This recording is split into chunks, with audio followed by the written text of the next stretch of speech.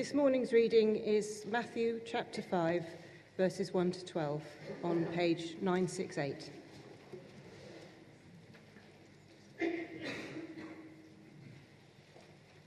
Now when he saw the crowds, he went up on a mountainside and sat down. His disciples came to him, and he began to teach them, saying, "Blessed are the poor in spirit, for theirs is the kingdom of heaven. Blessed are those who mourn, for they will be comforted. Blessed are the meek, for they will inherit the earth. Blessed are those who hunger and thirst for righteousness, for they will be filled. Blessed are the merciful, for they will be shown mercy.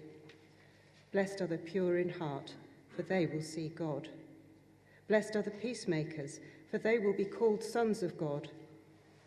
Blessed are those who are persecuted because of righteousness, for theirs is the kingdom of heaven. Blessed are you when people insult you, persecute you, and falsely say all kinds of evil against you because of me. Rejoice and be glad, because great is your reward in heaven, for in the same way they persecuted the prophets who were before you." This is the word of the Lord. Well, we all know about the 10 Commandments in the Old Testament. They were written on 2 tablets of stone. On one tablet it lists our duties to God, and the other our duty to our fellow human beings. They are a pretty tall order. I mean, if you just confine them to outward actions, then I don't suppose most of us have committed murder. But when, as Jesus does, you internalize them and you realize it's about attitudes more even than actions, then of course they're a challenge. Attitudes to parents, attitudes to the opposite sex, attitudes to other people, attitudes in our character evaluation. The New Testament also has a similar challenging list. It is this one, the 8 Beatitudes. Again, there are 2 lists. One, the first 4, about our attitude to God, and the other about our duties towards other human beings. Now, of course, there is one massive, great big difference between the Old Testament and the New Testament. The Old Testament 10 Commandments were given so that we might realize that we cannot live up to God's standards. We're born in a default situation where we ain't going to be able to do it. And so we have to look for a way in which God has enabled us to be put right with him. Whereas the 8 Beatitudes are given as a consequential character list of traits that those who, realizing that they could not achieve a rightness with God through their own efforts because of their own sin, have come to the conclusion, I'm in the wrong, I need an about turn, I need to repent, to receive from Christ both forgiveness of sins, which deals with the past, and the gift of the Holy Spirit, which enables believers to express the character traits here described in the Beatitudes. Both the reformers of the 16th century and the Puritans of the 17th century used to summarize it like this. The law sends us to Christ to be justified, that's declared right with God, and Christ sends us back to the law to be sanctified, made holy, be like him. Now, not that these character traits are automatic. The Holy Spirit, the Spirit of Christ living within us over time, does energize and enable us, but he does require our active cooperation for these character traits to be cultivated, to be realized in our lives. So it is a challenge, a lifelong challenge. It's a bit like exams, really. God gives you intelligence, but you have to acquire knowledge so that you can display your intelligence. It's no good having the highest IQ in the world. One member tells me his is 168, which is high, very high. It's no good having that kind of IQ if you're doing a history exam on the 17th century Europe and you've never read a book on it. You will not be able to display it. You need knowledge to display your intelligence. In life, we have the Holy Spirit, but we have to cooperate with him in cultivating these fruits of the Spirit, which is another way of saying what the Beatitudes are saying. And these blessings that we've read about can be tasted now, and they are the most satisfying way to live as God intended. But the full reward is in the life to come. So we read, Jesus sat down. Now, when rabbis of the first century wanted to say something of significance or importance, they would sit down. Those of you who've been to university will know that your professors occupied what they called a chair in their subject. And that apparently goes back to the days when they had the chair and the students sat on the floor. Whereas, of course, now students have nice luxury bench seating, all upholstered for them to kind of doze off on. A bit like you in church, we are up to date. Now, having sat down, he then, we read verse 2, opened his mouth. In the original, something of the solemnity of the occasion is conveyed. We might say he opened his heart to them. He shared what was really important. You see, for Jesus, what our inner attitudes and motivations are, they are what is of most importance. It's very important to use our God-given talent to the full for the benefit of others and for the glory of God. But we'll only do that if we have our attitude, our disposition right. McShane, who was a pastor in Dundee in the 19th century, said, "It is not great abilities that God uses, but great likeness to Jesus." Now, you needn't set off one against the other. We needn't set off abilities against attitude. If you have the right attitude, you can have great ability. But if you have great ability with the wrong attitude, Jesus will not be impressed. Your potential to do wrong is even greater. So it doesn't matter how clever you are, doesn't matter how good looking you are, doesn't matter how wealthy you are. The most important thing is your attitude. So let's have a look at what they should be. And the first four are about our attitude to God. Blessed are the poor in spirit, for theirs is the kingdom of heaven. Now, originally, in the Old Testament, poor meant to be literally poor, to be in material need.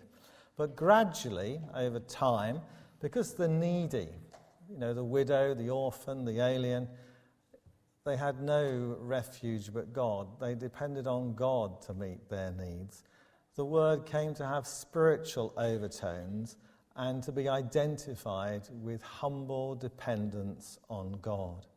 So the psalm writer designated himself as this poor man who cried out to God in his need, and he wrote, "And the Lord heard him and saved him out of his troubles." So to be poor in spirit is to acknowledge our spiritual poverty, in fact our spiritual bankruptcy before God. We can't buy our way out of our default inherited position. For we are sinners, under God's holy wrath and deserving nothing but the judgment of God. We have nothing to offer, nothing to plead, nothing with which to buy our favour of heaven.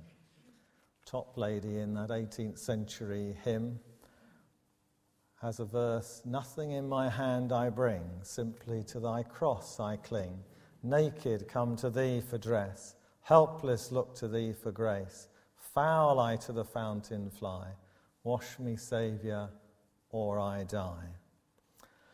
So right at the beginning of the Sermon on the Mount, Jesus contradicted all human judgments and all nationalistic expectations about the expected kingdom of God's arrival. The kingdom, as far as Jesus is concerned, is given to the poor, not the rich, the feeble, not the mighty, to those humble like little children, not to soldiers who boast that they can obtain it by their own prowess.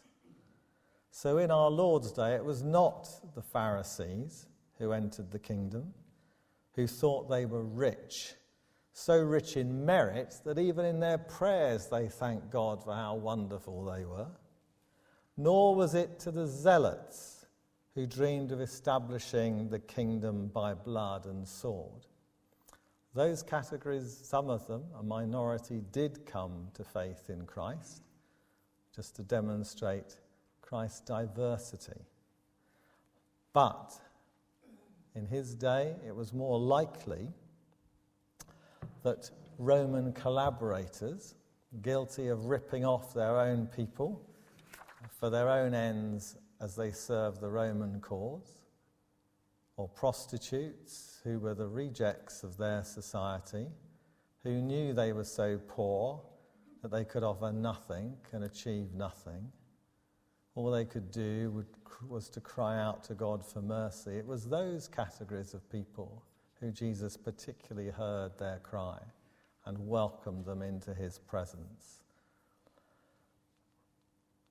Their attitude enabled them, Jesus says, to have the kingdom of heaven, the rule of Christ over their life, now and forever. Blessed are those who mourn, for they shall be comforted. Well, mourn means to be sad at the death of someone that you love. It can also mean mourning over the mess that a loved one has got themselves into in their prodigal phase of life. But here it is mourning our spiritual poverty. But it's more than just confessing with our lips. It is that our inner disposition should be contrite. The Apostle Paul, in his letter to the Corinthians, 7 verse 10, has this observation.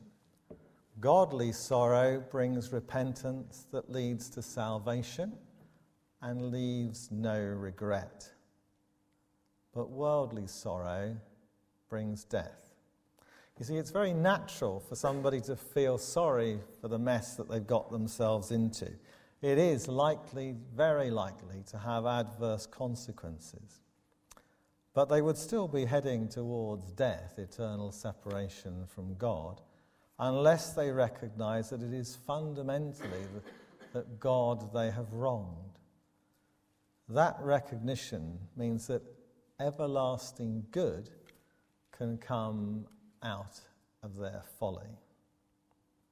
That is comfort from the Comforter, assurance of forgiveness, and a fresh start with a future to look forward to. Blessed are the meek, for they will inherit the earth. Now, if you kind of associate meekness with weakness, just because it rhymes, you'd be well adrift. Meekness is strength under control.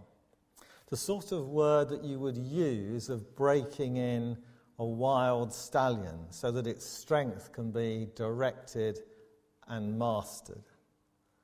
Moses in the Old Testament was said to be very meek, more than all men that were on the face of the earth. Numbers 12, verse 3. Now, you'd hardly say that Moses was weak. I mean, the way he stood up to Pharaoh, who had kind of absolute power, on 10 or more occasions, demonstrates that he was a brave, courageous, strong character. And later, when in the wilderness, the rebellious and ungrateful children of Israel, did their own thing, he was also strong with them, although, of course, he was wildly outnumbered. And that's why, of course, in the film, The Ten Commandments, they have to get Charlton Heston to play Moses. Strength under control. under the control of God. Meekness is essentially having a true view of ourselves before God. And that attitude means, we read, that we will inherit the earth. Because if we have the right attitude towards God, then we have everything. Blessed are those who hunger and thirst for righteousness, for they will be filled. Hunger and thirst are words which we in the West really don't understand. It's not our fault. We have never been either of those things, most of us. The person who is really hungry or really thirsty is so desperate that everything else is excluded from their desires. William Barclay describes the thirst of a person in the Judean desert like this. A man might be on a journey, and in the midst of it, the hot wind which brought the sandstorm might begin to blow. There's nothing for him to do but to wrap his head in his burnous, which is a kind of top-to-toe kind of hoodie, really. Put it up and stand there with his back to the wind and wait while the swirling sand fills his nostrils and his throat until he was likely to suffocate and until he was parched with an imperious thirst. In conditions of modern Western life, he says, there is no parallel at all to that. If you get to be as desperate as that, then satisfying your thirst or your hunger becomes an all-consuming passion. You think of nothing else. It is your overwhelming desire. And Jesus says that is the attitude that we are to have towards righteousness. We should long to maintain our right relationship with him and to see his righteousness displayed in society.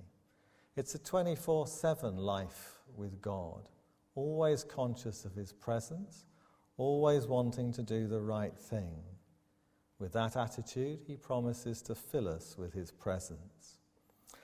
Now, looking back, we can see that the first 4 Beatitudes reveal a spiritual progress. Each step leads to the next and presupposes the one that has gone before. To begin with, we are to be poor in spirit, acknowledging our complete and utter spiritual bankruptcy before God. Next, we are to mourn over the cause of it, our sins, yes, and our sin too, the corruption of our fallen nature and the reign of sin and death in our world. And thirdly, we are to be meek, humble and gentle towards others, allowing our spiritual poverty, admitted and lamented, to condition our behaviour to them as well as to God. And fourthly, we are to hunger and thirst after righteousness. For what's the use of confessing and lamenting our sin and acknowledging the truth about ourselves to both God and men if we leave it there? Confession of sin must lead to hunger for righteousness. In the second half of the Beatitudes, the last 4, we seem to turn from our attitude to God to our attitude to our fellow human beings.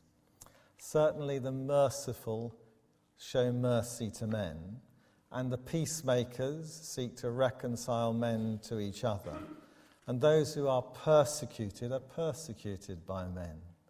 And it seems likely, therefore, that the sincerity denoted by being pure in heart also concerns our attitude and relationship to other human beings.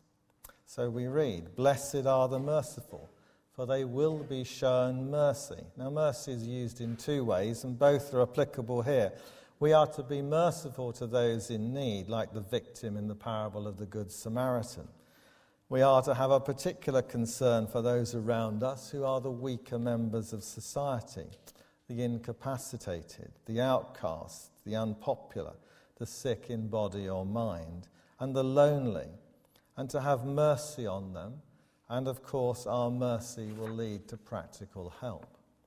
And secondly, we are to be merciful to those who have wronged us, even where justice cries out for their punishment. We learn that from Jesus, he's forgiven us when we didn't deserve it, so naturally we should be prepared to forgive others who have wronged us. It's again evidence that our faith is genuine. Blessed are the pure in heart, for they will see God. If you want to know what God first looks at in a person, it's this, the inner motivation. He is, as Jesus said, more concerned with the inward and the moral than the outward and the ritual. He wants to see it pure, unadulterated, like the pure water that flows as it melts out of the mouth of a mountain glacier. Pure to God, but correspondingly also sincere towards other people. So if we change the analogy from beautiful, clear, refreshing water to computing, I'd ask you, are you a WYSIWYG? A WYSIWYG, which stands for what you see is what you get. Are you that kind of person, in a positive sense? Is what people see in you, is what God sees in you? That you don't put up any kind of phony front, no masks, no affected behaviour, just totally open, transparent. One thing I like about ordinary people is that they're often straightforward. One thing I really dislike is the smarmy sophisticate, particularly if they happen to have an inflated ego. You never know where they're coming from. Blessed are the peacemakers, for they will be called sons of God. The sequence of thought is from purity of heart to peacemaking. It's a natural sequence, because one of the most frequent causes of conflict is intrigue, while openness and sincerity are essential to all true reconciliation. And we are to be peacemakers, encouraging people to make their peace with God. To be at peace with themselves, and then to move on to be at peace with others as far as it lies within you to be. Sometimes expressing Christian views in the public domain can provoke a bellicose reaction. Richard Dawkins is not too nice with his comments about Christianity or Christians. He says we should devote as much time to studying serious theology as we devote to studying serious fairies and serious unicorns. But we in return should not be belligerent.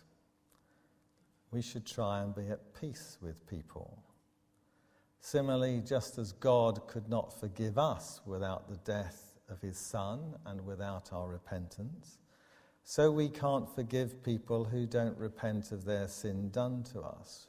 We shouldn't be bitter and resentful towards them, and we should be prepared to forgive them, but we can't forgive them until they ask for it. But we can understand perhaps what's going on inside their head. They are fighting, aren't they? They're fighting God through us. God is about bringing peace out of discord. If we're also engaged in that, then we take on the family characteristic, and hence Jesus says we are the sons of God. Verse 10, blessed are those who are persecuted because of righteousness. Blessed are you when people insult you, persecute you, and falsely say all kinds of evil against you because of me. You might think being merciful to others, being genuine towards others, trying to bring about reconciliation would win you universal respect. If you're any good as a Christian, then you may be an unwelcome reminder to others of what they should be like. And you create a battle in their head. One part of them, their conscience, recognizes the truth of the message and the genuineness of you, the messenger. But the old self in their head doesn't want to change. It doesn't want to surrender its autonomy. It wants to do what it wants. It does not want to give in to God. So how do you handle that? Well, most of you have been there. And the easiest tactic to adopt, if you don't like the message, you shoot the messenger. You give them a hard time so that they're intimidated into silence and you don't have to listen to it anymore. But the fact that most of us are here means that God still in our conscience worked on the information we had, and we did eventually surrender to him. But we have to be prepared for that. We don't go looking for it, but should we get a dose of it, we don't take it personally, unless we deserve it for having a very low emotional IQ and basically being irritating and obnoxious. No, we should rise above it. We know what's going on inside their head, and that's why it's being played out on us. But it isn't personal. Finally, rejoice and be glad. You see, living the way of the Beatitudes is made much easier because we have promised rewards. Rewards for the future and rewards for the present. Great is your reward in heaven, verse 12. Or in verse 10, for theirs is the kingdom of heaven. There is a future reward. Eternity with Christ. But there's also a present one where he mentions, because of me, the reward of identifying with Jesus and going through, in some very, very small measure, what he went through. And to be involved in his cause and so be involved with him. It is a sign that our faith is genuine, since our forefathers in the faith, the prophets, got a similar response, Jesus says. For in the same way, they persecuted the prophets who were before you. Let us pray. And let us use our time of prayer just to reflect and to check out how we are doing in the light of these Beatitudes. What is our honest default disposition towards God our Father? Is it one of God have mercy?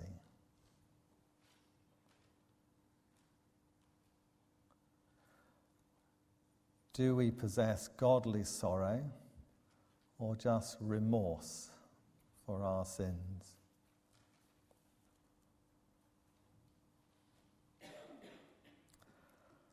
Do we submit to God and know the strength that comes from that?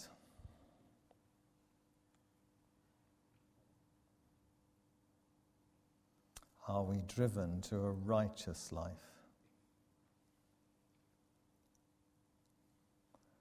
Do we remember how God has treated us so that we can be merciful and not self-righteous towards others?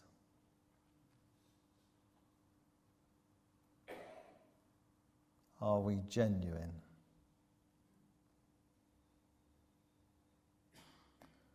Are we a blessing to others, infusing peace?